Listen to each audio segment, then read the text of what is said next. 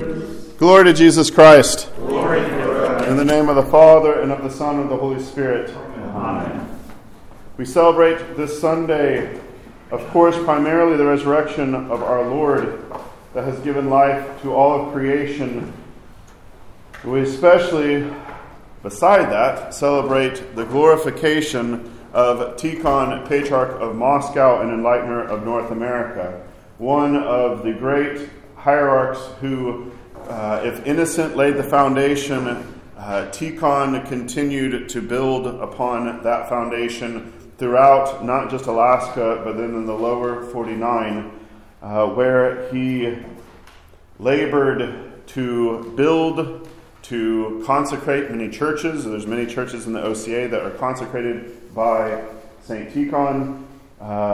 There is a great book published by St. Tikhon's monastery, and just for disambiguation here, St. Tikhon's monastery is not named for St. Tikhon, the Patriarch of Moscow, but for St. Tikhon of Zadansk, who was an earlier saint, just so you know. St. Tikhon's Press has put out a few years ago translations of sermons from St. Tikhon letters and sermons, articles that he wrote, and it makes for a very edifying reading to see the sermons that would have been preached at the dedication of certain churches, ordinations of certain priests that have a long spiritual lineage in the OCA. You can just see all of these connections that we have to St. Tikhon, that he is not an abstract enlightener of North America, but he's only 2 generations ago, roughly, for us. And for some, that's not 2, it's 1. So we have with Tikhon a great example of the faith, especially since his feast day is also with Abraham. We have someone who had the faith of Abraham to leave his home country and to go and serve in what used to be Russia and Alaska. And in fact, when he first gets to Sitka, to where St. Innocent had first built the cathedral, and what had used to been the Russian civil authorities were there, then America, when they took over the land, that was also where they originally started governing Alaska. He emphasizes how much the transfer of his love and responsibilities, because he's from very far away, and now he is present. And he wants to, and he defers even to the people there. It's like, you've been here, you received the faith, and so you have the responsibility. He says specifically, don't leave it all on the clergy, but you have the responsibility to build up, to edify, to attend to God's kingdom. But we see, especially, I think, in the third reading from Vespers,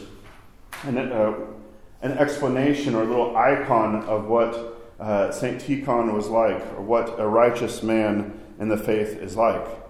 A righteous man, and this is all wisdom, right? We all think wisdom, and there is the basic, although we're kind of losing this, there should be deference to those with lighter hair, right? I don't mean blonde. But there should be deference for age, right? Our culture is losing aspects of this, but we need that deference.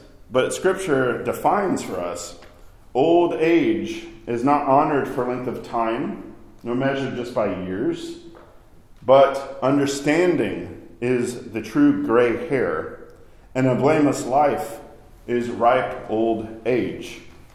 So Scripture is not denigrating old age, but it's saying just because you're gray in the whiskers does not mean, therefore, you've gotten understanding, does not mean that you have attained a blameless life or sought after that blameless life. And that the wise man in Scripture, this focus and wisdom of Solomon on this two-pronged or two-sided aspect of thing, understanding and blameless life. We see this in Tikhon. When he was going around preaching, his sermons are full of Scripture, and they're full of encouragement about the basics of the Orthodox Christian faith.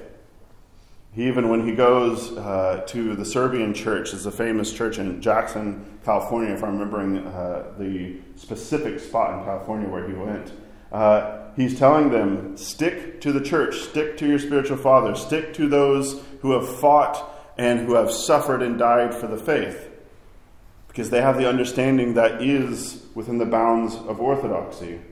And of course, this blameless life, a life that is led through love and sacrifice, and the cleansing of the body of the passions. Because the one who is pleased by God and loved by God, he's caught up, he's brought to him, lest evil change his understanding, again understanding, or guile deceive his soul.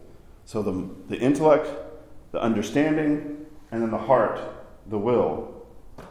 For the fascination of wickedness obscures what is good.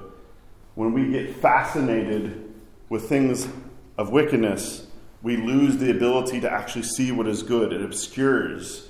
It's like a fog descends. We cannot even rightly understand. We have the idea with reason that we just get things, like it's just math. But the reality, we don't understand creation. We don't understand each other. We don't understand what's going on when we have fascination with wickedness, because it distorts everything. There's the same with roving desire, perverts the mind. I was at a particular academic conference. They were talking about Maximus the Confessor. I'm not going to go into details about Maximus the Confessor. That is for sitting down, I wouldn't say over a beer, but over maybe some tea.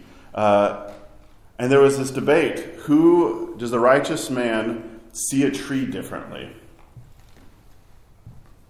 You're saying, what does that mean? Doesn't everybody just see a tree? Well, the debate, and this is scholars who read Maximus, they're saying, no, Maximus say the righteous man actually beholds the tree in a completely different way than someone who is in the fog, who is distorted. I would say one simple way is a lot of folks, you just look at tree and you just see nuisance or resource. The man of God will see a tree and see God's glory present in the trees, right? He will think of the Psalms, he will think of Scripture, and he will see them clapping and giving glory to God. The hardest thing about wisdom, gaining divine understanding and striving for a blameless life, is that those around do not understand. As the end of the reading tells us, the people saw and did not understand, nor take such a thing to heart. This is maybe one of the hardest aspects, because who doesn't want to be readily understood and known? But there is, with wisdom, with true understanding, with the searching, striving for a blameless life, there is going to be, you're going to confound people. Just look to the example of Christ. Look to the example of St. Tikhon, who, in the midst of so much chaos after he was elected, we sing about his election by divine providence. He was elected Patriarch of Moscow while they were shooting in the streets, while the Bolshevik Revolution was occurring, right? And then he had to govern the church while the entire nation was... while everyone around had no understanding, and there was actual deaths everywhere, martyrdoms. And he himself, as we proclaim him confessor, as we know that he was basically confined by the Bolsheviks in Donskoy Monastery in a particular little apartment there, and he was not allowed to see people, and he basically, they poisoned him through his food slowly to where it looked like he just died a natural death. So we call him a confessor for the faith because of his witness to the Catholicity of the church, to the teachings of the church, even when it would have served him to just submit to the authorities and do what they told him to do. So as we prepare for tomorrow morning to receive our Lord's body and blood, let us call on the prayers of the righteous man, Tikhon, with his divine understanding given to him by God through the pursuit of a blameless life, so that he can help us to understand and be enlightened and be illumined with the same blameless life. In the name of the Father, Son, and Holy Spirit. Amen.